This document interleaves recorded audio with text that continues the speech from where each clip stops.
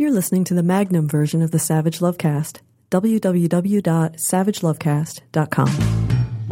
If you're stuck in a relationship quandary, or if you're looking for sexual harmony, well, there's nothing you can't ask on the Savage Lovecast. Well, I didn't see that coming, which is more than Jeffrey Toobin's former colleagues at The New Yorker can say.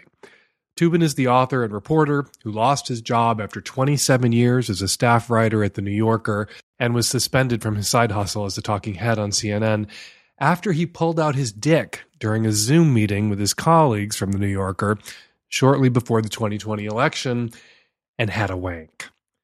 What I didn't see coming was Toobin's return last week to CNN in the most supremely awkward 9 minutes of television since Donald Trump had to make his way down that ramp Antifa and Black Lives Matter smeared with grease on George Soros' orders. Alison Camerota spent 9 minutes going over what Toobin did, the decisions he made that day, and basically allowed Toobin to plead inanity. Toobin made an inane argument. I'm not going to play the nearly 9-minute clip. It's not hard to find if you want to go watch. Toobin says he wasn't thinking. He didn't know what he was doing. He didn't know the camera was on.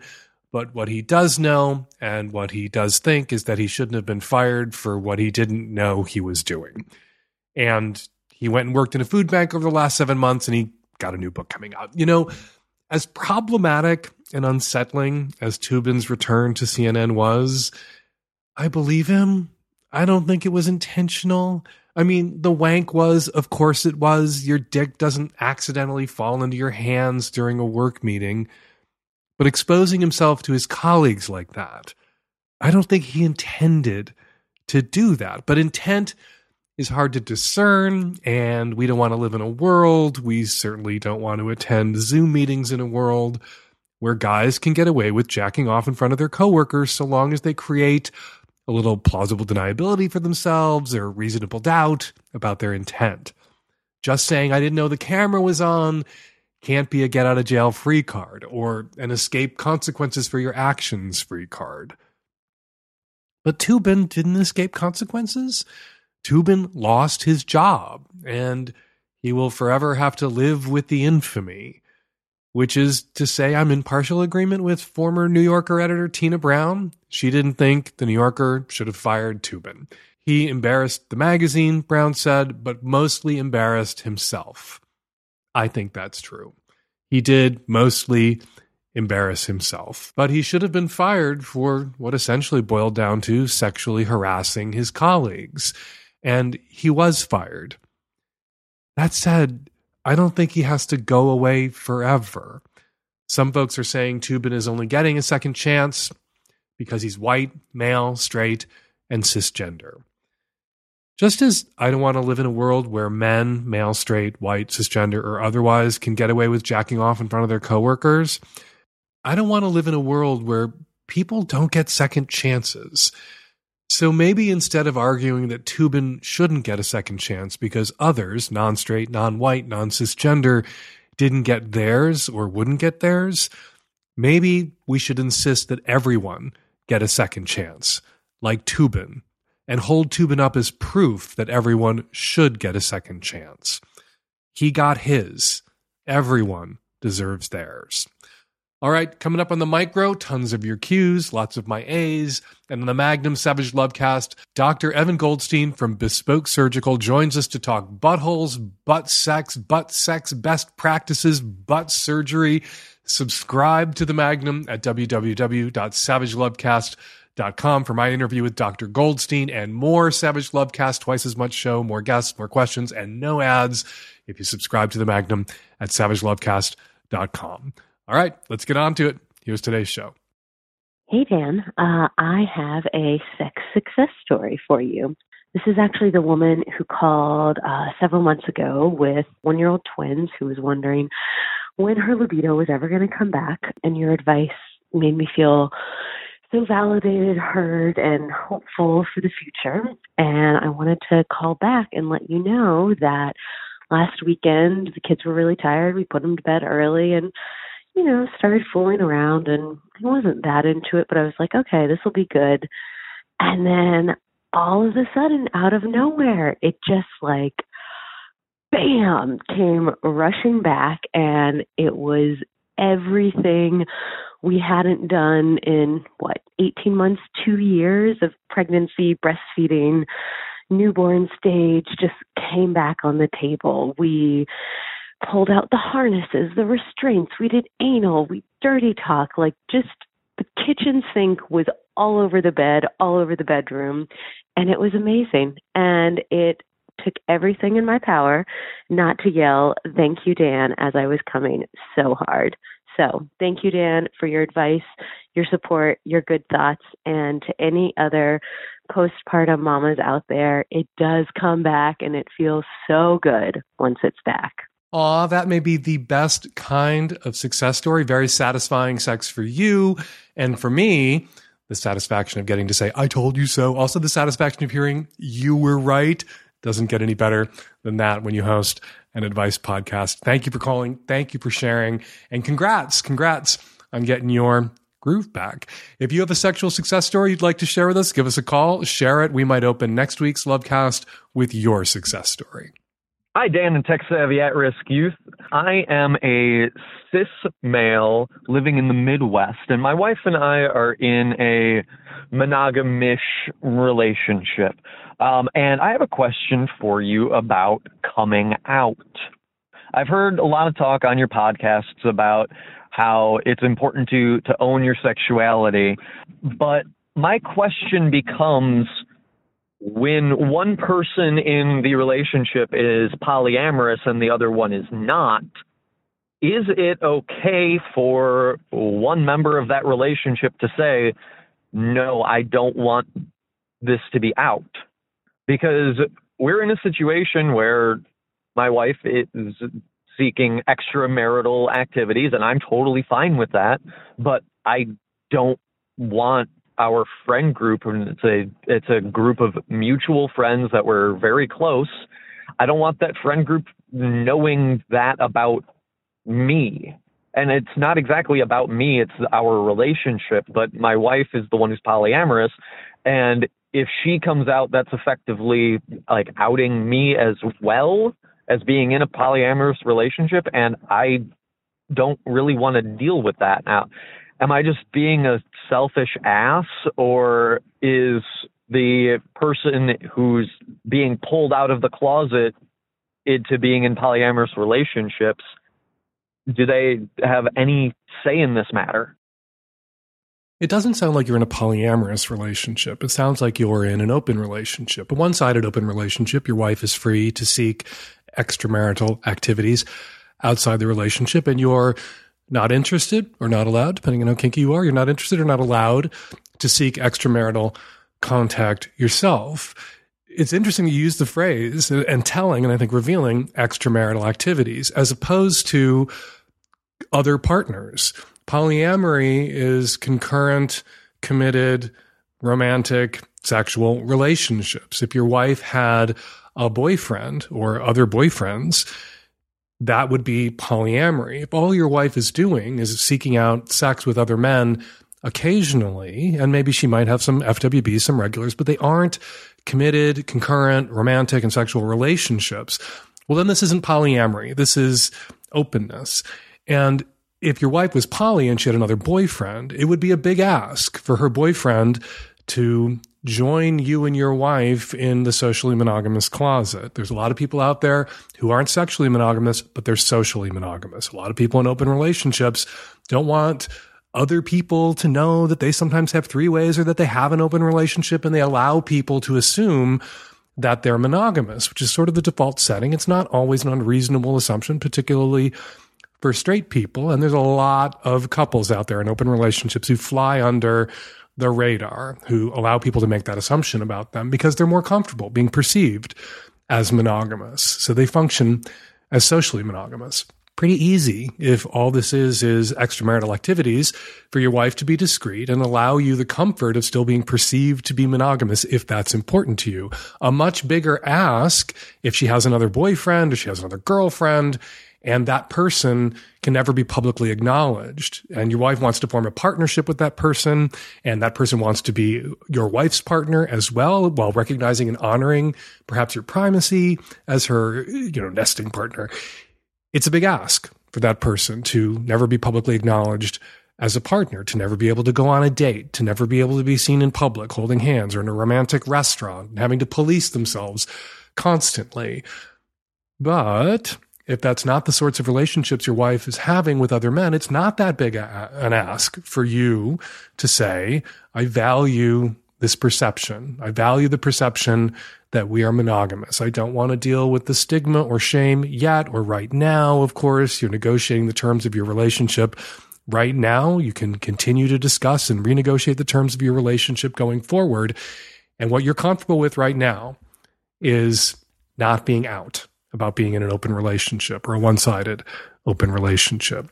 Your wife can want it to be open. She could make that a condition of staying in this relationship with you at all. If she values that openness and freedom more than she values her relationship with you, she could choose it. One of you has to pay the price of admission here. You either have to pay the price of admission about being out if it's a deal breaker for your wife, or she has to pay the price of admission on being closeted about this if it's a deal breaker for you. So obviously you need to have a conversation with your wife, and it is fine for her to want this kind of openness, want to be out about it, and not get it right now. You may be more comfortable being out about being open in time, but you're not comfortable about being open right now. This is something that you either have to come to consensus about or you have to break up over. And I hope you're not going to break up over what would be for your wife at the moment, because this isn't a polyamorous relationship, merely open. What would be for your wife at the moment a very small sacrifice. Hi, Dan. I started up an online flirtationship with a friend mid-pandemic, and then I went to visit him in Vegas in March, and things really heated up, and we had a fantastic time. So just around the same time, I had started to see someone here in Chicago, and things got kind of serious with him. At the same time, I was still texting my friend from Vegas and really just letting it roll along, telling him to come visit me in June. And then we got closer and closer to the dates that he was going to visit me. I realized that I had completely made a huge mistake. So I asked him to call off the trip. And I'm just feeling very conflicted about it. I don't know if I made the right choice. I know I've really hurt him. I'm really good friends with his family too, and I'm worried they're never going to speak to me again. I think I know the answer. I let things go on too long and let it blow up. But some advice on how to move on, how to not feel like a terrible person would be greatly appreciated. Did you really do something so terrible? You were dating more than one person in two different cities. You hadn't committed to either of those people. You hadn't made a monogamous or an exclusive commitment to either. And then with one, you had to walk back some tentative plans you'd made about a second in-person visit after you'd become serious about the other, or realized you were more serious about the other one. And of course, now that you've had to make your choice, torn between two lovers, feeling like a fool, you had to pick one. You picked one, and you're going to have to live with the doubt, the sort of nagging doubt that perhaps maybe you picked the wrong one, and only time will tell. But did you do a terrible, terrible, unforgivable thing? No. What you did is a thing that happens. That's dating. It feels awful when it happens to you, and it's a good sign that you can empathize with what the person that you dumped, told not to come visit you, is going through, with the hurt that he's experiencing. That speaks well to your character. You don't want to be a sociopath who causes someone else pain, unavoidable pain in this instance, and predictable pain. You date, it's not exclusive, somebody meets somebody else, and you get dumped. That happens. You inflicted pain on that person, you feel bad about it, you feel bad for them because they're feeling pain, and you created that pain. Good. That means, again, not a sociopath, that you can empathize. But that fucking happens, and if you really don't want that to happen to you ever, you shouldn't date anyone. And if you find yourself in a position where you have to do that or have done that to someone else and you can't live with that, then you shouldn't be dating anyone. Now, if you feel like you did something wrong in the execution of this, like you knew it was over weeks or months before you called it off formally, well, you can't unmake that mistake. You can only make a sincere effort to learn from that mistake and not repeat that mistake going forward. And that mistake is really about inflicting additional pain, because now if he realizes that it was over weeks or months before you told him it was over, and you were getting on the phone with him and jollying him along and pretending it wasn't over because you were just ducking that difficult conversation, kicking that can down the road, that might make his pain a little worse, because he's going to remember those conversations and he's going to know, perhaps, or assume that you were lying to him as you were kicking that can down the road. And that'll make the pain that was unavoidable a little worse. And perhaps the little worse, the frosting on the pain cake, was avoidable. You could have avoided making it even worse than it was already going to be by promptly ending things when you knew it was over. So if there's a lesson here for you, it might be that. But the lesson isn't you were supposed to live a double life and marry both of these men and have families in separate cities and keep it going for 50 fucking years. That's not the lesson here. Maybe the lesson is you needed to pull the plug as soon as you realized the plug needed pulling. But other than that, potentiality, nope, you didn't do anything here that you need to feel too terribly awful about. Hi, Dan. I'm a 30-year-old calling about an ugly situation my friend has found herself in. We started as coworkers at the same restaurant and have remained friends for years as I chose another career path and she stayed on to become the GM. During that period, she and the owner developed a romantic connection that became a full-on affair. He's currently married with kids, she's single, and he ended the affair recently, though he keeps her in the loop about his marriage and other things while they interact at work. As she tells it, he has on multiple occasions over the years expressed his desire to be with her exclusively and has given her real-time updates each time he and his wife have agreed to a divorce, then patched things up later. Needless to say, this roller coaster has caused my friend a terrible amount of emotional distress. Recently, the owner said that he was getting divorced again. My friend tried to keep her hopes from getting up, but 2 weeks later, when he announced to her that he's going to try and keep the marriage together once more, she crashed into the deepest depression I've seen from her yet. Obviously, this is a toxic situation, and my friend acknowledges that she needs to get a new job, but she's trepidatious because she loves her current job. Personally, I'm not sure even she knows how much of this love is or isn't tied to the emotional volatility associated with her boss. I recently offered to help her find a new job. She accepted, and within 12 hours, through a mutual friend, she was recommended to interview at a place that pays better and is very similar to where she works now, provided she send in her resume. I helped her update her resume, and a week later, she still hasn't sent it in. So my question comes in two parts. First, I'm concerned that my friend is stuck in such a toxic, manipulative cycle with her boss, someone who I personally know to be toxic and manipulative, that she can't see the way out even when the door is open for her. What's the best way to support someone in this situation without being pushy or overstepping boundaries? Second, while I'm happy to be a supportive confidant, this cycle has existed for almost 4 years, and it's becoming harder for me to engage with her emotional lows while she continually hesitates to take action. I'm angry for her, and it's painful to watch her go through this. How can I express this to her in a productive way? It's really one question: the best way to help her, and how do you express to her in a productive way that this is emotionally exhausting for you? The best way to do both is to tell her you're done. You're not going to talk with her about this anymore. That this is a toxic, shitty relationship, that what this guy is doing, her boss is doing, is transparent. He's never going to leave his wife. He's never going to break up his family. He's never going to be with her exclusively or marry her, but he's going to toss that prospect out whenever he needs to keep stringing her along. And it's destroying her. And she is turning to you and perhaps some other friends to do all the emotional labor of putting her back together again and setting her on her feet again when the predictable happens.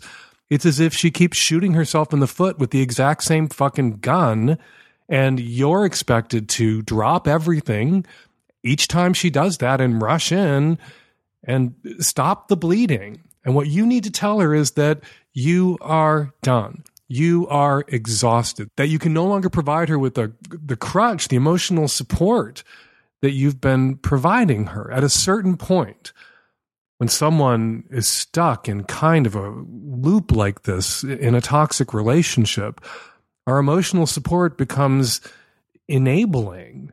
It's almost as if that person, your friend in this case, can tell herself that you believe in the relationship too.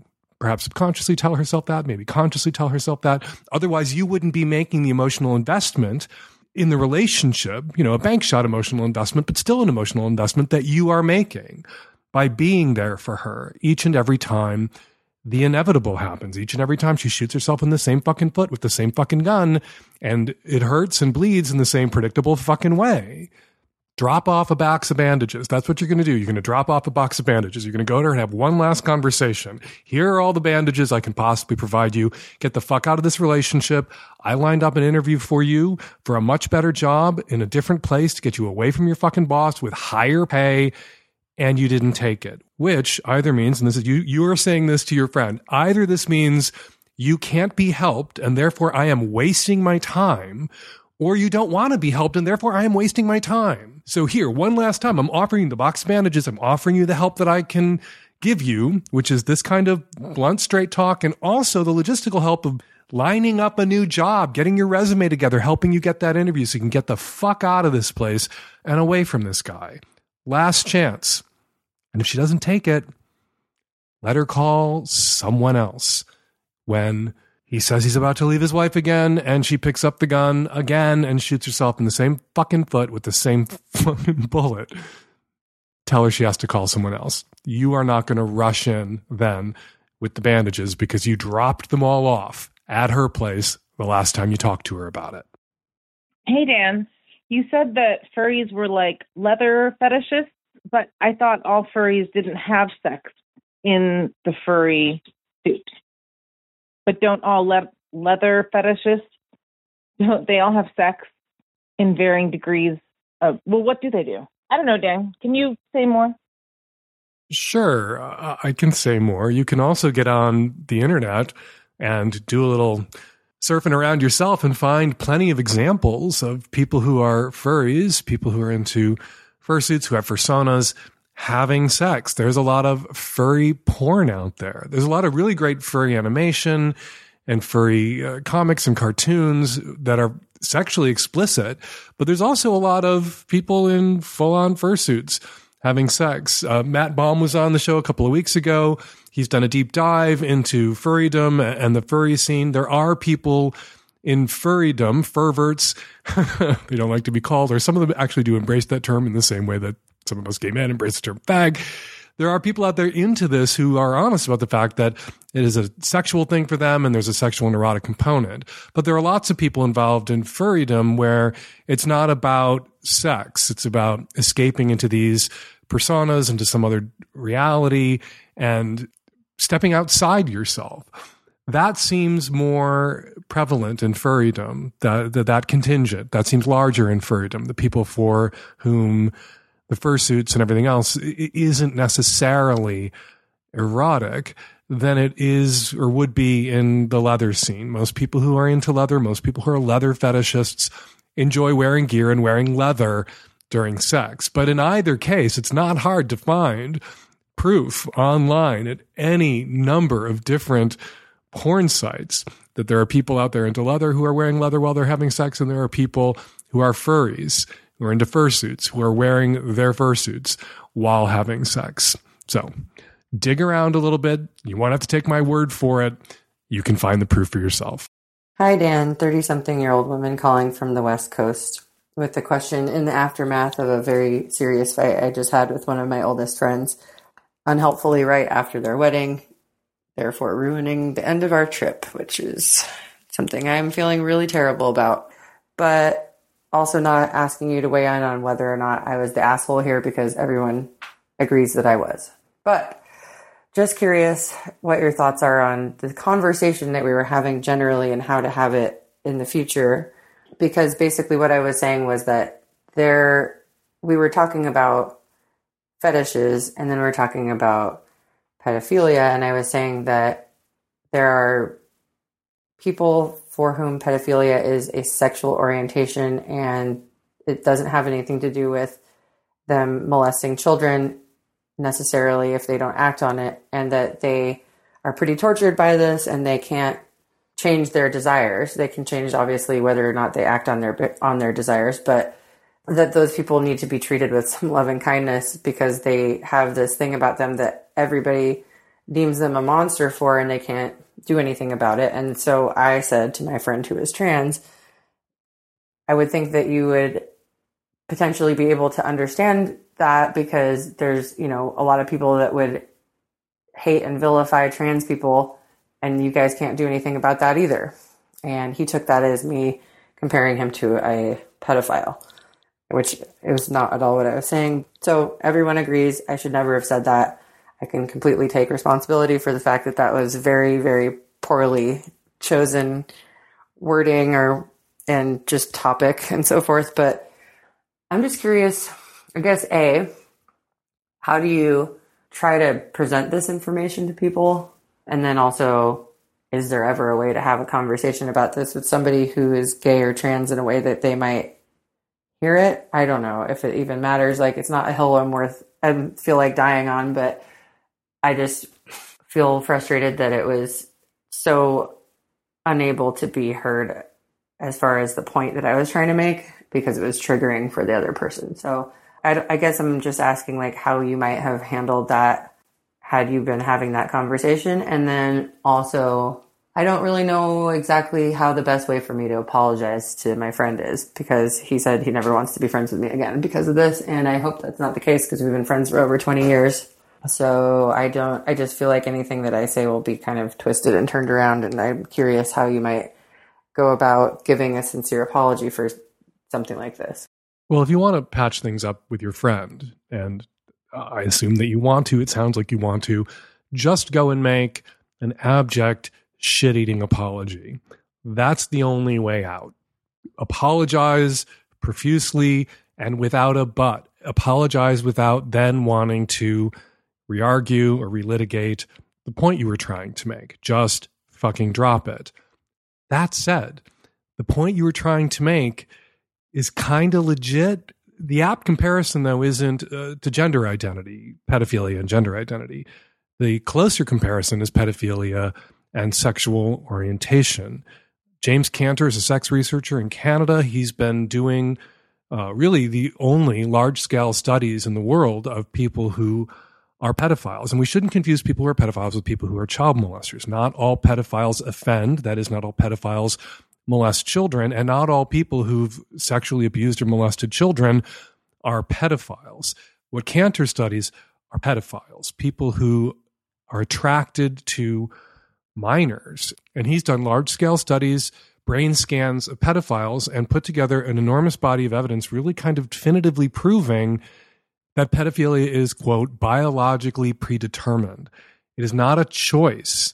It is a sexual orientation, and a curse, because it's a sexual orientation that a person who is a pedophile, through no fault or choice of their own, can never act on. There is no way for a pedophile to express who they are sexually express who they are sexually with a minor, with their preferred objects of desire, without raping a child, without doing harm. And we need to help people who are cursed with this sexual orientation with support. We need to help them with therapy and with counseling, if only to protect children that they might otherwise sexually abuse. If what we want is to live in a world where children are not sexually abused, making sure that people who have, through no fault or choice of their own, pedophilia as their sexual orientation aren't acting on those desires, means providing those people with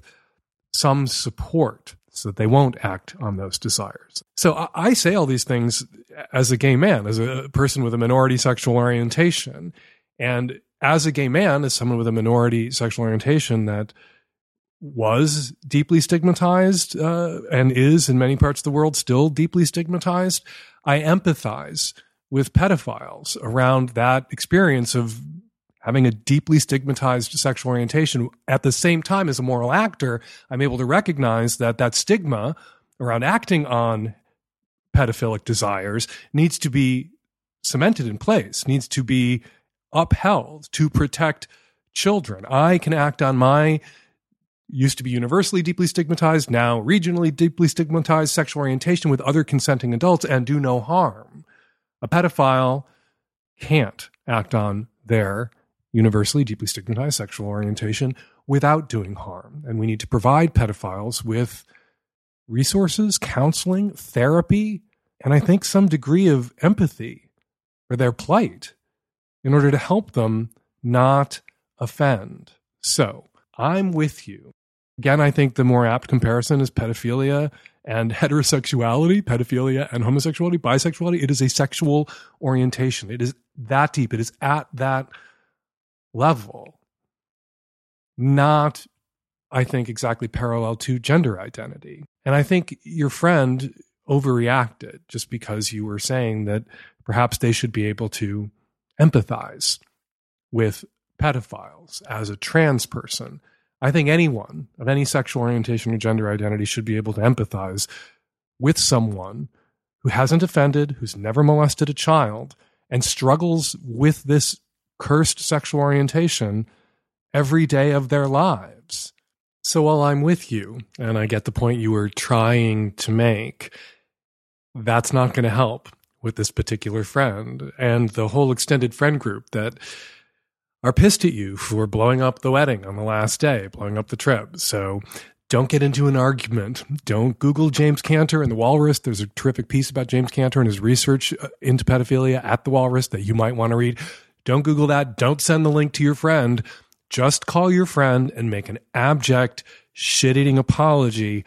Take it back and apologize. Apologize for blowing up the wedding, which you do feel bad about, and you can offer a sincere apology about. You can hear the ... but in your head, but don't say it out loud. Hey, Dan, Nancy, and the tech-savvy at-risk youth. Quick question about requesting masturbation videos or just seeing if an ex has an OnlyFans. I was with somebody about 8 years ago, and he is just stuck with me. And I regularly masturbate to men jerking off, and I always pick men that look like him. So it's probably not a good idea to reach out to him, but I don't know what's the harm. If your ex has an OnlyFans, you don't have to reach out to him. You can just subscribe to his OnlyFans and enjoy his videos. If your ex doesn't have an OnlyFans and you would like some video of him to fuel your masturbatory fantasies and your obsession with your ex, which I'm not necessarily endorsing, that is a strategy to get over and get past your ex, maybe find somebody else who turns you on as much or more than your ex did and does. It depends on who your ex is, whether you should reach out to him. If your ex is a kind of sex-positive person, if you think, knowing what you know of your ex, that he would get off on knowing you're out there masturbating about him and still sexually obsessed with him, if you have a friendly rapport and sometimes maybe you recount your war stories with each other and update your body counts, if you have that kind of relationship with your ex, asking that kind of ex that you have that kind of relationship with for some FAP material or WAP material, wet ass pussy material, to enjoy and get off on despite no longer being in a relationship, yeah, that could be appropriate. That could be welcome. If you don't have that kind of relationship with your ex, and this would just be a bolt from the blue, what's the harm? Well, you could offend your ex. If you have, a mildly friendly relationship with your ex, if you're in touch a little bit about non-sexual shit, you're risking that. You're risking the relationship you do have with your ex.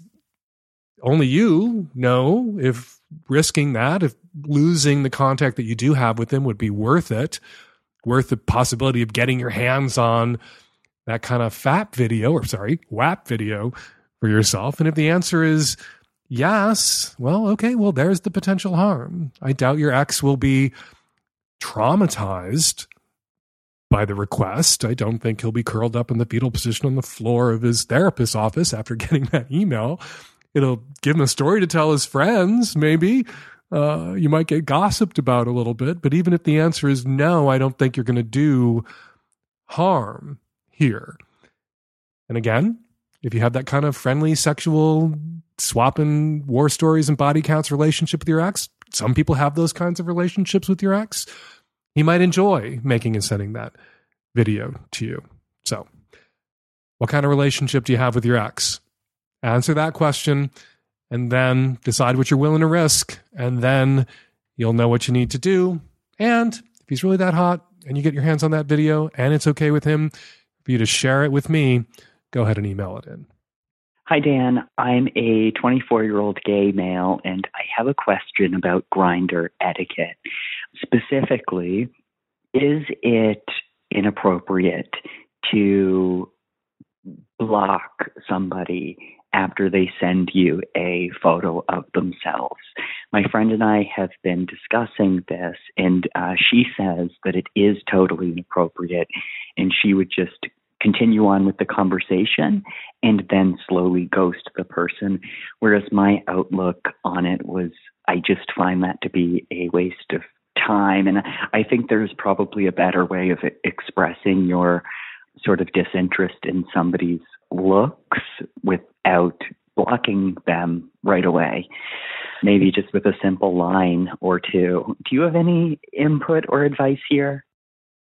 Grindr is a cold, brusque place, and everybody who gets on Grindr knows that, should know it, quickly discovers it. That said, I think what you do here depends on the golden rule, what you would like done to yourself. Do unto others as you would have them do unto you. Golden rule applies even on Grindr. So if you sent your photo to someone, caller, and they weren't interested after seeing your photos, what would you like them to do? Would you like them to politely say, hey, thanks, I don't think we're a match, and then block you? Okay, then you should say that to people who send you their photos and you're not interested. Hey, I don't think we're a match. You might want to block them quickly so you don't have to get into an argument. If they have a really negative, argumentative reaction to you trying to be as polite as possible as you shut it down because you're not interested. Or would you rather them just block you and not draw it out? Some people would rather not have their time wasted. Some people would tell you that they don't want to, someone to make them think they're still in contention when they're not in contention. And you shouldn't assume, it's a little self-centered to assume that you're the only person that someone who's on Grindr blasting out photos is talking to. They might not even notice that you blocked them and disappeared on them if they were fielding queries and photographs from 6 or 7 other potential gentlemen callers. So I think the thing to do here is the thing you would like done. If you were on the receiving end, maybe that's a bad choice of words. If you were the person who sent out the photo who was going to get rejected, would you rather a polite thanks but no thanks? Or would you rather just the person ghost you? Since there's no hard and fast rule here and people, Grindr users really do come down on both sides, let me down easy or just disappear, I think you can make a choice here informed by what you would like done unto you. Hi, Dan. I'm a tech-savvy at-risk youth. I'm a straight, cis woman from British Columbia, Canada, and I'm a longtime listener and first-time caller. I have a question about telling your partner about sex dreams that don't involve them. So I know that it's totally normal and common to have sex dreams about other people, and I don't feel guilty about it. However, my dilemma is that typically my partner and I tell each other everything, from the big personal stuff to the inconsequential details of our daily lives. We've been together for 4 years, and we don't really keep any secrets from each other. But I don't tell him about my sex dreams that involve other people because I'm fairly certain that he would be upset and insecure if he knew. But still, it feels odd to not tell him about when I have a really hot or memorable sex dream, because usually I would tell him about something of that significance. But the thing is that he deals with chronic anxiety, and ever since we got together, this has manifested as occasional insecurity about our relationship and my faithfulness. And in the beginning of our relationship, that was something really challenging, but we worked through a lot of it, and it has really eased up. So So do you think that I'm doing the right thing by keeping these dreams to myself in an attempt to protect his mental health, even if it means having a secret? I'm tempted to send a squad of sex researchers and social scientists around to your place to study your relationship. Because if you and your boyfriend of 4 years really tell each other everything, literally everything, it's a miracle that after 4 years you're still together. It's a miracle that after 4 years you haven't managed to bore each other to death with the minutia. You can't possibly tell your boyfriend everything. Or maybe you do. Maybe you guys have no other hobbies, no other jobs, but to sit in the living room all day telling each other literally everything about your day, everything that happened to you, every thought that pops into your head. That can't be what you're doing. No relationship would survive that kind of full disclosure, daily struggle sessions, those kinds of depositions. No, you're not doing anything wrong by being considerate. That's what you're doing here. You're being considerate of your boyfriend's insecurities around the relationship or around sex, and not telling him, not lying to him, not telling any lies of commission, and not really, it's not a lie of omission either. You're just not telling him when you have a dirty dream that doesn't involve him, because you don't want to make him feel unnecessarily insecure. You don't want to set him back, or you don't want to be driven up the wall if he's one of those people who struggles with insecurities that they weaponize. Sometimes people weaponize their insecurities to control their partners and terrorize their partners. And if he's not doing that, if it's just he's a little insecure and hearing that you had a wet dream or a semi-wet dream or just a dirty dream that didn't involve him would unnecessarily cause him anxiety, then yeah, absolutely. It is the loving and considerate thing to omit that information, to spare him from that recounting of that particular dream. Generally, as a rule, I think most people would rather not hear about other people's dreams. I think people who believe that other people want to hear about their dreams are dreaming or kidding themselves, but maybe I'm an outlier. Maybe people disagree with me. Maybe people want to hear about the dreams of their lovers. But there's another out here. There's something else that I've talked about a lot recently in the column, not so much I don't think on the podcast, a zone of erotic autonomy. We are all entitled to a zone of erotic autonomy, even those of us in long-term, committed, sexually exclusive relationships and sexually open relationships. We are all entitled to some private, erotic space where our brains can go, where our fantasies can go, and our partners may or may not be invited along on each and every one of our fantasies, certainly not invited along on each and every one of our dreams, dirty or otherwise. And you don't have to feel guilty about that. And someone who would attempt to make you feel guilty about dirty dreams that you aren't willing yourself to have, but even fantasies that you're allowing yourself to have, even fantasies that you're indulging yourself in, anyone who would make you feel bad about that or try to convince you. And I'm not saying your boyfriend caller has tried to convince you of this, but just generally, as a general rule, as a general note to all listeners, anyone who would try to make you feel bad about not just wanting to have, but actually having that zone of erotic autonomy isn't someone that you should be wasting your time in a relationship with, isn't someone that you're going to be able to stay sane over the long term in a relationship with. We all have inner lives. We all have sexual fantasies, not sexual fantasies we necessarily want to act on, but sexual fantasies we want to be able to enjoy, turn over in our heads, indulge ourselves in, sometimes even when we're having sex with our long-term partner, just because helps to keep that kind of sex over the long term interesting. Ideally, I think it's great when two people can share their fantasies with each other. Some of them, perhaps, not all of them necessarily. And I think the same standard should apply to dreams. You can share some of them with your boyfriend, but you can spare him a recounting of all of them, particularly the ones that will make him have a meltdown and ruin not just his day, but your day as well. Hi, Dan. So I'm a 24-year-old gay male, and nearly 2 years ago, I visited an STI clinic to resolve anal warts. The physician used liquid nitrogen treatment and botched the procedure, going too far internally. My hole, for a lack of better terms, became infected, and this procedure left me unable to have a bowel movement without extreme soreness and even blood for many weeks. I was prescribed antibiotics and eventually the wound healed. Following this ordeal, however, I now develop fissures very easily. I'm a bottom and I've only had sex twice since this incident. It's just not the same. I noticed a small amount of blood after the first encounter, and during the second, I made him go very slowly. It's a challenge because I like rough sex. Do you have any advice? Is it just extra lube and making sure he takes it slowly? Or is it worth having a potential corrective surgery to fix the chronic fissure problem? I just worry about the unintended consequences of such a procedure, as I hear there are often risks. Joining me to help tackle this question, or to answer it as it is way above my pay grade, Dr. Evan Goldstein, a nationally renowned anal surgeon and founder of Bespoke Surgical. Hey, Dr. Goldstein, thank you so much for jumping on the phone today. I appreciate it. Oh, thank you for having me. Before we get to the specifics of the caller's question, you work mostly with gay men, so you operate on a lot of gay assholes. Would it be accurate to say that gay men think more these days, about the appearance of their assholes?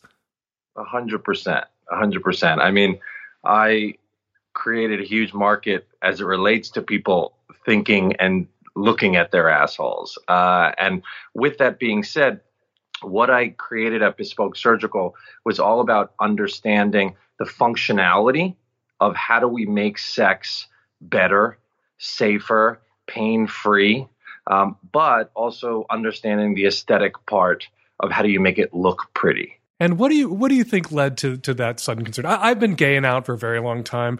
I'm old enough to have existed at a time when you could date somebody for 3 months and never really have gotten a good look at their asshole.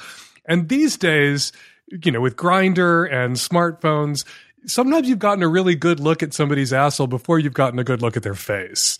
Is that Totally. What's driving the aesthetics of the asshole industry? I think you're right. I think that the reality is that, we're much more open, literally, in terms of exposing everything about us. And because of that kind of instant gratification of, all right, am I going to like him? Does he have a nice cock? What about his ass? And it starts to kind of create this. And I also think, though, that a lot of it is the internalized of, well, do people see something? And I remove something that is so small on somebody that you and I probably wouldn't actually appreciate, but it fucks with people's psyche, right?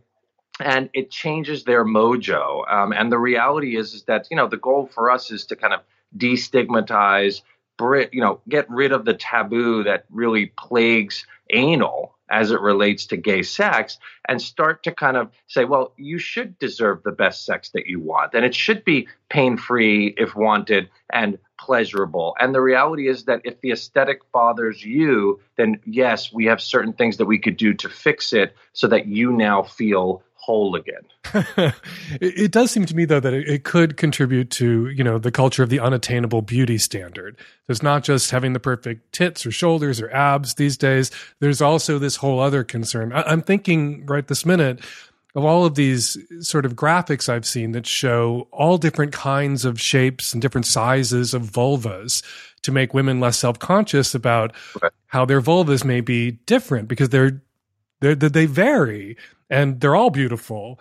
Do we need the same kind of, I'm all for pain-free, pleasure, comfort. Do we need the same sort of campaign about buttholes to make some people less self-conscious about that minor thing that they're asking you to take care of that you can barely see and that a sex partner might never notice? Not to drive down your own business.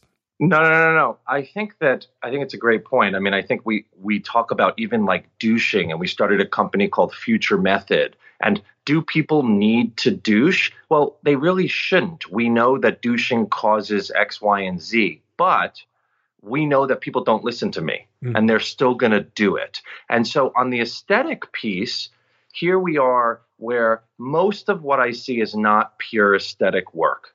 Most people are coming to me with, let's say, an extra piece of skin or a hemorrhoid that's not allowing them to live the sex life that they want. And yes, of course, as I'm doing it, I'm going to make it pretty. But honestly, of the 15 surgeries that I do a week, I would say that maybe one if is purely aesthetics. Anally, whenever someone has something aesthetically wrong, usually there's a functional component to that. And it's this top verse guy that really wants to bottom, that it's too painful, or they can't fully relax the muscle, or the skin isn't able to fully open, and there's an extra skin tag in the area that is limiting them. So I agree with you that I think that society, in terms of all of plastic surgery, and kind of can create this where, well, do we really need to go down that road? But I must say that from what I see, it's mostly the form and function that then drives, well, hey, if we're there while you're treating that, let's just make it look pretty. And that's the difference between kind of the straight proctologist, where they have no concept of anal sex. They don't think beyond, well, what about the aesthetic part of how I'm doing surgery? Oh, who gives a shit? You're just shitting through that hole. Well, no, we're doing a lot more to that. But I agree with you. I think society pressures, especially in the gay space, are really, really tough. I mean, body imagery, cleanliness with douching, all of these things creates a lot of psyche issues internally. You were saying that some people come to you because there's an issue that may have an aesthetic component, but that makes anal sex painful. Is anybody capable of being a bottom during anal? Because I often hear from people who gave it a try, they really wanted it to work, and it just never worked. They couldn't ever get past what was painful about it. And you know, it's not because they're homophobic or self-hating or have a hang-up. No. But are there some people who just can't? Like, anal's never going to be pleasurable or comfortable even. I think that leads us into definitely your caller's question as it relates to scar tissue that happens, and we'll go further into that. But I think that the mismatch between your psychological, I want to take something up the ass, and the physical, I can't, that's why I feel like I was born. Right? How do I kind of take that? Now, you may be like, hey, I want fists and I want huge toys, but yet I'm going to tell you, I don't think I can get you there. But the reality from what I've seen is that because of the lack of sexual education in our world, specifically as gay sex, people feel like you can go from nothing to cock right away. There's no understanding of, hey, how do I understand the anatomy? How do I look at the muscles and figure out how over time I could stretch and dilate and get to the point of pleasure? When people see me and they're like, hey, Evan, I want to get fucked. I say, okay, well, it's at least 6 to 8 weeks of you and I working together really strategically, using toys, dilating, seeing our physical therapist, measuring the pressures anally to understand, can someone achieve what they want to in a good space? The problem is a lot of these people go from nothing to cock and it hurts and they're like, oh, forget this. This isn't worth it. But yet if you're gradually working the process, then most people are really successful. And when you tap into the bottoming side and you receive, the prostate gets so stimulated that the reason why people love bottoming, there's a reason, because it feels so fucking good. And so with that is really, I think, a lot of the education and understanding, hey, how do I graduate? It's just like going to the gym. You're not just going to go and lift 300 pounds. It takes time to train the muscles and to learn the right mechanics. To train them to relax and release, but it's not about losing control. They're not permanently dilated. Not at all. A fear that some people bring to anal sex, that if they really enjoy it and they really get into it, they're going to become incontinent. Can you reassure people about that? Yes, I do. You're not going to become incontinent. I think the people that I see over years and years are the fisting community, where, and even them, they're really, really great because they all talk to each other and they're very communicative and they all look as an education. But when you start really bringing the muscle beyond capacity over and over and over through douching incorrectly, through larger toys and fists, things can definitely get looser. Now, run-of-the-mill anal sex? No. Actually, it's probably going to help you shit better than you've ever shit before because you're able to fully relax and you're able to understand the mechanics. When people start going beyond, we work with them to prevent the incontinence. A lot of people love fisting and bigger toys and double penetration, and that's awesome. Well, what can I do at Bespoke is we measure the pressures every year. We start working on contraction. So they're dilating more than enough with their sex world. How do we now make sure that their trainer at the gym is doing squats in the right way to really pull in that muscle on the pelvic floor? So there's so much to it. And the cool thing about what I do is that nobody's ever done this and nobody talks about this in a way of like, hey, I love that you love doing that, but how do I, as a surgeon and a medical physician, start analyzing it to bring the risks down? You're still going to do it. I want you to do it, but how do we just do it safer? So let's talk about the caller's concern. 24-year-old gay guy, a bottom, likes rough sex, got anal warts, STIs happen, did the responsible thing, went to the STI clinic, got them treated. It seems like the treatment wasn't well performed. It went internal with liquid nitrogen, which you're not supposed to do, and was injured, and now has pain. What's the advice here? Is this something that he can fix with lube and taking it slow? Or is this something that might require a surgical intervention? Probably a surgical intervention. I mean, I see so many people go to so many people that just don't understand the sex side of what we're trying to achieve.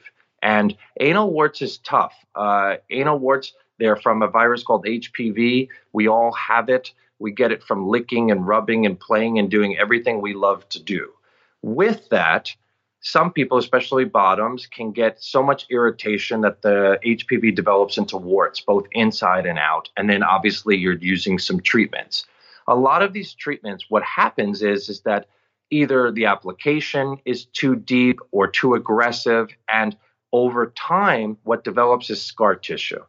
And a lot of these people that are applying either nitrogen or doing surgery, they're not reshaping that scar tissue as it's healing. If you think of scar tissue, scar itself is very contracting and it's weak. So that's the antithesis of sex, right? Mm-hmm. Sex, we need it to be strong and we need it to actually open. So when someone has anal wart surgery with me, first off, if it's a lot of warts, I use Botox a lot to relax the muscles. So as they're healing, the scar tissue doesn't stay so tight. Now, most people don't do that. Now, also, 6 to 8 weeks after surgery, we're using toys and we're dilating to stretch that scar tissue. And I always tell people, I equate it to you and I going to the gym and we're lifting weights. We get calluses from the bar. Same concept. A toy, i.e. the bar, is going up your ass and it's creating calluses. Why? Because we need that scar tissue really strong for sex. The pressures of sex are that much greater than shitting. So if you haven't done that, no Botox, not an aggressive treatment, and not dilating, what happens is the scar tissue becomes so contracted that now this poor kid's trying to have sex and that scar tissue rips open every time. And it becomes these chronic fissures, chronic scar irritation that's there. So I usually try and tell them, look, I think one thing is for sure I can send, or they'll look at bespokesurgical.com to look at like the protocol that I use for post-surgery sex.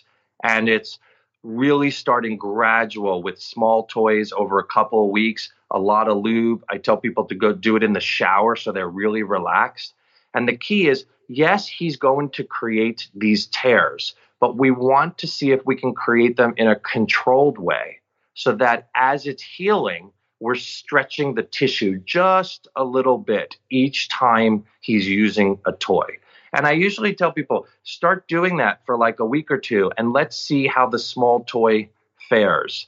If you're great, no bleeding, no pain, you feel good, always start with the small toy and then go to the medium size. That's the advice I give people about exploring anal sex for the first time. That's right. Like, don't go for the dick. Start with the tongue. Start with toys. I think toys are more comfortable. Small toys designed for anal penetration than fingers are. Totally. Start there. Enjoy that feeling of penetration. Use something that's set and forget. You put it in and then you have a wank. And let your asshole feel what that kind of presence is like. And it's intensely pleasurable. And then you make these positive associations with anal sex and feeling penetrated and feeling folks. You're having these orgasms and then move on to dick. But everybody wants to jump right to dick. I know. Of course, everybody wants the big dick. But with this kid, I think the key is to actually see where this scar tissue is. Because if he's using a small toy and it's very uncomfortable, then most of the time I probably need to do something surgically. And what you do is you go in when he's under anesthesia. I'm able to evaluate the muscle. Is the muscle able to fully actually open? Is the skin able to open? Where are the pressure points and where? Like when he's sleeping and I'm using surgical dilators, I'm able to see exactly where he tears in the skin. And then I could do stuff to actually open that skin. So now it's like an accordion. And it's basically opening those scar lines in a strategic space so that he now can fully open. What I see with anal warts, the problem with surgery is a lot of these guys go very, very deep.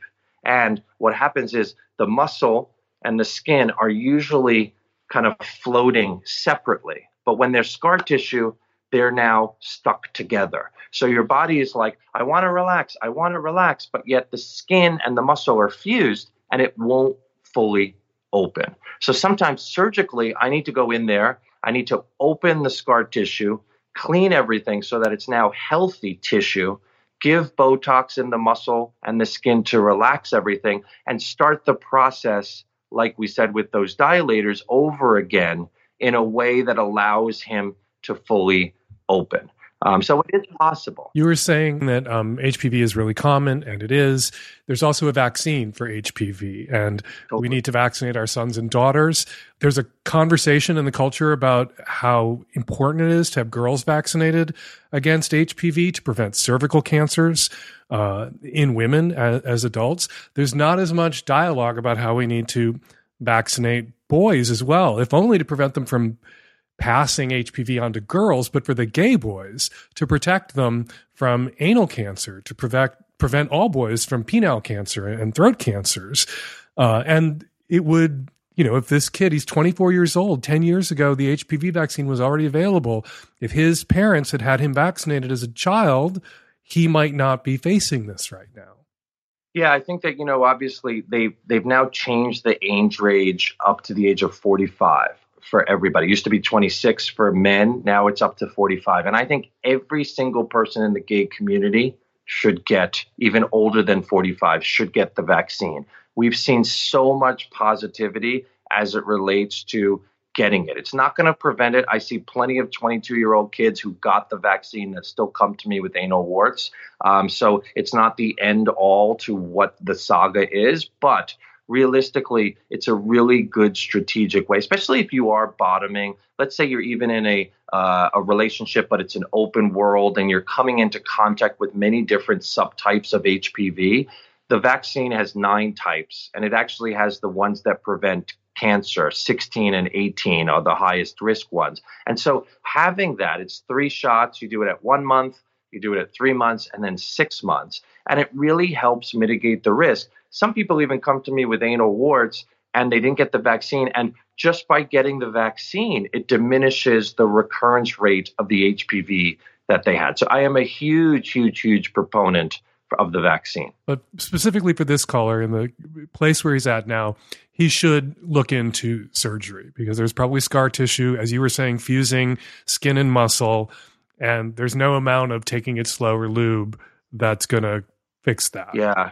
I do. I agree. And I think that, the problem I see with 20-year-olds getting surgery for anal warts is they have such good, healthy tissue that they scar so much. And then this becomes a problem. And so with that said, and a lot of it becomes a mental mind fuck because it's like I was having pleasurable sex. Now all of a sudden I can't. And then I just am kind of getting into the gay culture. And what is this? And I'm a bottom. And the reality of what I do is yes, we should evaluate. And if the caller wants, by all means, look me up on Instagram, whatever works best for him, reach out. I'm more than happy to kind of walk through the non-surgical options that we would try first to see. A lot of these people are really frustrated where they've been trying so many things that then it just doesn't work. And so the reality is that coming to see me we take a look, we get you into a good space. And most people from surgery are bottoming at about 3 months after. So it's a process, but we'll get you there. So before I let you go, just a general note, the one thing that you, in your line of work, the one thing that you wish all sexually active adults who enjoy anal bore in mind, that they knew, that they brought to it, the best single piece of advice you would give people into anal sex? I see so many people come to me with trauma after trauma because they're taught that anal sex should be painful. People are taught that you should bleed or that bleeding is okay during anal sex. And all of these things, it's a lot of education. And I thank you, obviously, for having me, because I think the key is getting to all the listeners so that people understand there is a scientific rationale to bottoming. And yes, you should enjoy yourself. And yes, you should do whatever you want sexually.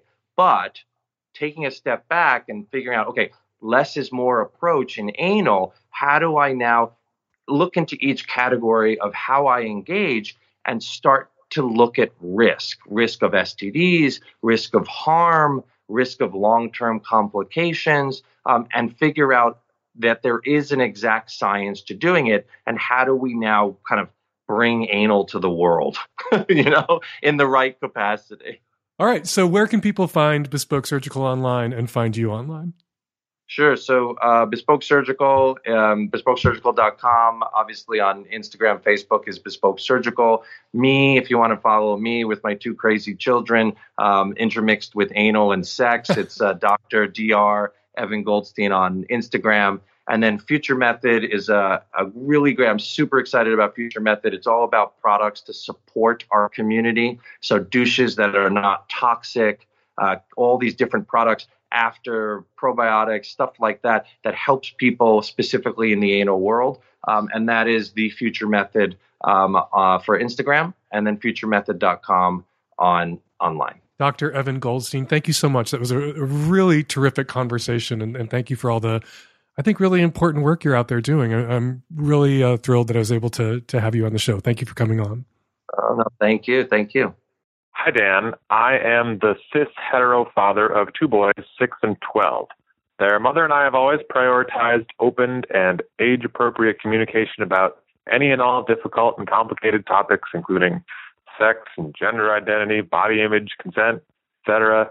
With my older son rapidly approaching puberty and all the tumultuous changes that go along with it, we've been talking more about his thoughts and feelings about and understanding of sexuality and relationships, and especially what his friends are doing, talking about, and exposing him to.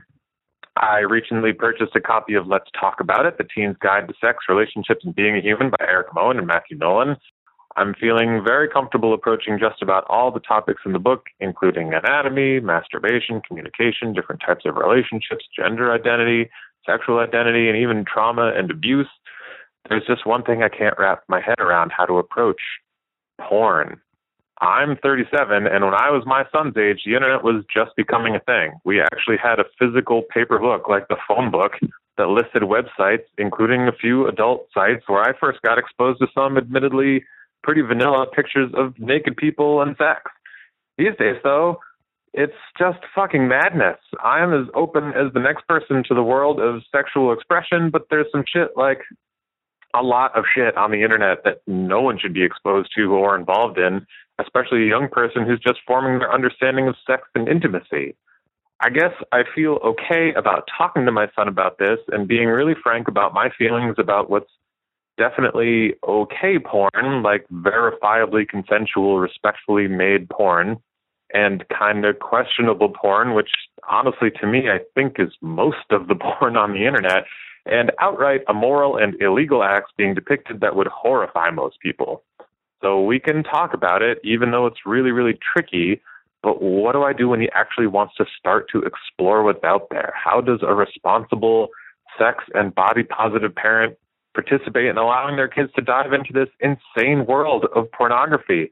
Because it's definitely going to happen whether I like it or not. It's going to happen. Your son's going to get online and he's going to look at pornography, and it's going to happen, like you say, whether you like it or not. And your sons are going to spelunk into the stuff. that interests them, whether you like it or not, whether you think it's well produced, respectfully produced, ethically produced, whether it's a good representation of human intimacy or not. So you just have to recognize and accept that you aren't in control of this. And instead of trying to regulate what your son looks at, you really need to make sure that when your son starts looking, he's looking with a critical eye. You need to tell him that porn represents a kind of kabuki sex, as I like to call it. It's heightened, it's fictionalized, it's exaggerated, and the things people do in porn aren't necessarily the things people do in real life. And porn can distort what intimacy in a relationship and actual real sex in a relationship is like. And it's not that hard to get that across to a kid. All you have to say is, you know how Disney movies aren't real life? You know how action movies, thrillers, different kinds of TV shows that we have watched and enjoyed together, and we're not going to be watching and enjoying porn together, but those different kinds of TV shows don't really bear a resemblance to real life. Real life isn't like an action movie. Well, porn isn't like real life sex. It's a simulation. It's an exaggeration. And porn isn't in the same way like real life sex. Your sons are going to be exposed to a lot of things. Some of those things are going to click for them. You know, a lot of the stuff that's online, a lot of the porn that's online, we wring our hands about it shaping people's tastes, but a lot of people go looking for the porn that is to their tastes. I think where porn has a distorting effect is shaping people's expectations. And not just for boys, what they can expect from their sex partners, but what might be expected from them by their sex partners. And I think that's a place where you as a parent get in. You talk about expectations. You talk about reasonable expectations. You talk about how literally the people you're watching in porn are like the people you're watching at the circus. They're professionals. You don't see your dad and mom getting up there on the trapeze in the same way. Some of the stuff, the very athletic, crazy off-the-wall stuff you see in porn, they're basically the contortionists and aerialists of the sex world. They're circus performers, but for sex. You need to really build those sorts of filters into your son's brain so that when he is taking in porn, he is viewing it critically and he's viewing it with this understanding that it shouldn't shape his expectations, that sex is about pleasure. It's great that you got him Erica Moen and Matthew Nolan's book, that sex is about pleasure, it's about consent, it's about mutual pleasure, and sex and intimacy and pleasure can be low key. It doesn't have to be the circus.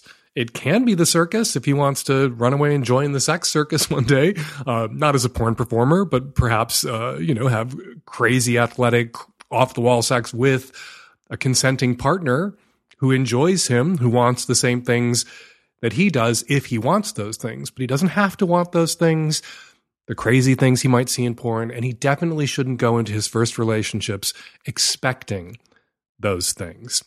That's what you can do as a parent. You can make your kid a critical viewer of porn. You're not going to be able to control what porn or what kind of porn your kid ultimately chooses to view. All right, before we get to your response calls, listener feedback, let's read some listener tweets. Thomas Carver tweets, so at Fake Dan Savage just dropped some wisdom on today's Savage Lovecast. One sure sign of a sketchy top at a BDSM event is if he starts a sentence with, a real bottom wouldn't, ... Same goes the other way too, of course. A real top wouldn't, ... Also gross as hell. Thank you, Thomas. Not just at BDSM events, though, as I'm sure you'd agree. The place people are likeliest to encounter this a real bottom wouldn't bullshit is online. And without being able to see everyone else at the munch roll their eyes, or even better, loudly object to that bullshit. A kinky person, a shy sub, in search of their first experience with a dom, is a lot more vulnerable to that kind of bullshit on a dating app or on FetLife than a person is at a BDSM event. Lisa Brody tweets, the Savage Lovecast is always educational, but learning the German word for birth control pills is anti-baby pillin' for real is worth the fee for my Magnum subscription. Thank you, Dan Savage. Well, thank you, Lisa Brody. I heard from some other listeners that my German pronunciation could use a little work. I clearly need to spend more time with people who speak that language. I Am Y Voss tweets, I'm 35 and just came out as bi to my parents today. Of all the reactions I expected from my father, saying, I get why you like women, I like women too, was not one of them. Thanks, Dan, for the encouragement to come out via years of listening. Hashtag bi visibility, hashtag happy pride. Welcome out. I Am Y Voss and happy pride to you. I'm sure I'm mispronouncing your handle, so forgive me for that. But thank you for doing your part by coming out to your family. Coming out to our families, taking that risk is why we've come as far as we have. And as I like to say, coming out is scary, but sometimes our families surprise us like I Am Y Voss's family surprised her. All right. Thank you for your tweets. Thanks to everyone who posted to your social media about the Savage Lovecast this week. We appreciate it. And now, listener response calls. Hey, Dan, I'm calling in response to the woman from last episode who found the image her husband had made of her sister on her husband's laptop. She mentioned not being able to go to therapy until the fall. If this was a blocked artery or something serious like that, she wouldn't wait that long to get it fixed, and mental health needs to be as important as physical health. She needs to call a friend, get a family member, probably not her sister, of course, but do whatever it takes to carve out that time to get the help she needs, and it's important, and she deserves it. Hey, Dan, this is a comment for the person that called in who's finally in a healthy relationship after sustained abuse and is checking out during sex. I have had a very, very similar history and experienced that similarly in my current awesome relationship. And I just want to say that when you're already disassociating, sometimes fighting to be like, oh, let's talk dirty to get present is moving against stream. And I've found real success for myself when I just let myself disassociate even further and go into what my masturbation fantasies are and my deep fantasies. And then once I'm in them and I'm feeling good again, I can sort of bring my lover into them. Like I experience them coming into them with me. So sometimes it's easier not to fight against it, but to just go with what your body and your erotic mind is asking you to do in order to enjoy the moment. Hi, Dan. I'm calling in response to episode 763, the woman who is having trouble climaxing with her boyfriend after an abusive relationship. I'm just calling because I have the same exact experience. I'm a 30-year-old woman who is in an emotionally abusive relationship for 6 years, who has OCD, who has a lot of trouble climaxing with my amazing partner now. And I just wanted this caller to know that she's not alone. Dan's advice was excellent. I would also suggest communicating with your partner beforehand and, helping yourself get off when you're able to. But yeah, I just wanted to say she's not alone. She's going to be okay. And we're going to leave it there. Got a question for me or a comment about this week's show? There are two ways to get them to us. You can call the Savage Lovecast at 206-302-2064 and leave a message, or you can use the voice memo app on your phone to record your question or your comment and email it to us at voicemail@savagelovecast.com. Join our Facebook group. The Savage Love Facebook group is weirdly just getting started. I've always been a late adopter of new technologies, but please join us. And if you know someone who's a fan of the show and that person has a birthday or a wedding coming up, give them the gift of the Savage Lovecast Magnum by going to savagelovecast.com and clicking on gift. More questions, more guests, access to the entire Savage Lovecast archive, special hangouts for Magnum subscribers, special interviews, and no ads at the Savage Lovecast Magnum version. You might want to give yourself the gift of the Magnum Lovecast too while you're at it. Follow me on Twitter at FakeDanSavage. Follow Dr. Evan Goldstein and Bespoke Surgical on Twitter at Bespoke Surgical. You can also find Bespoke Surgical online at bespokesurgical.com. The Savage Lovecast is produced every week by Nancy Hartunian, and me and the tech-savvy at-risk youth and Nancy will all be back at you next week with another installment of the Savage Lovecast. Thank you for downloading.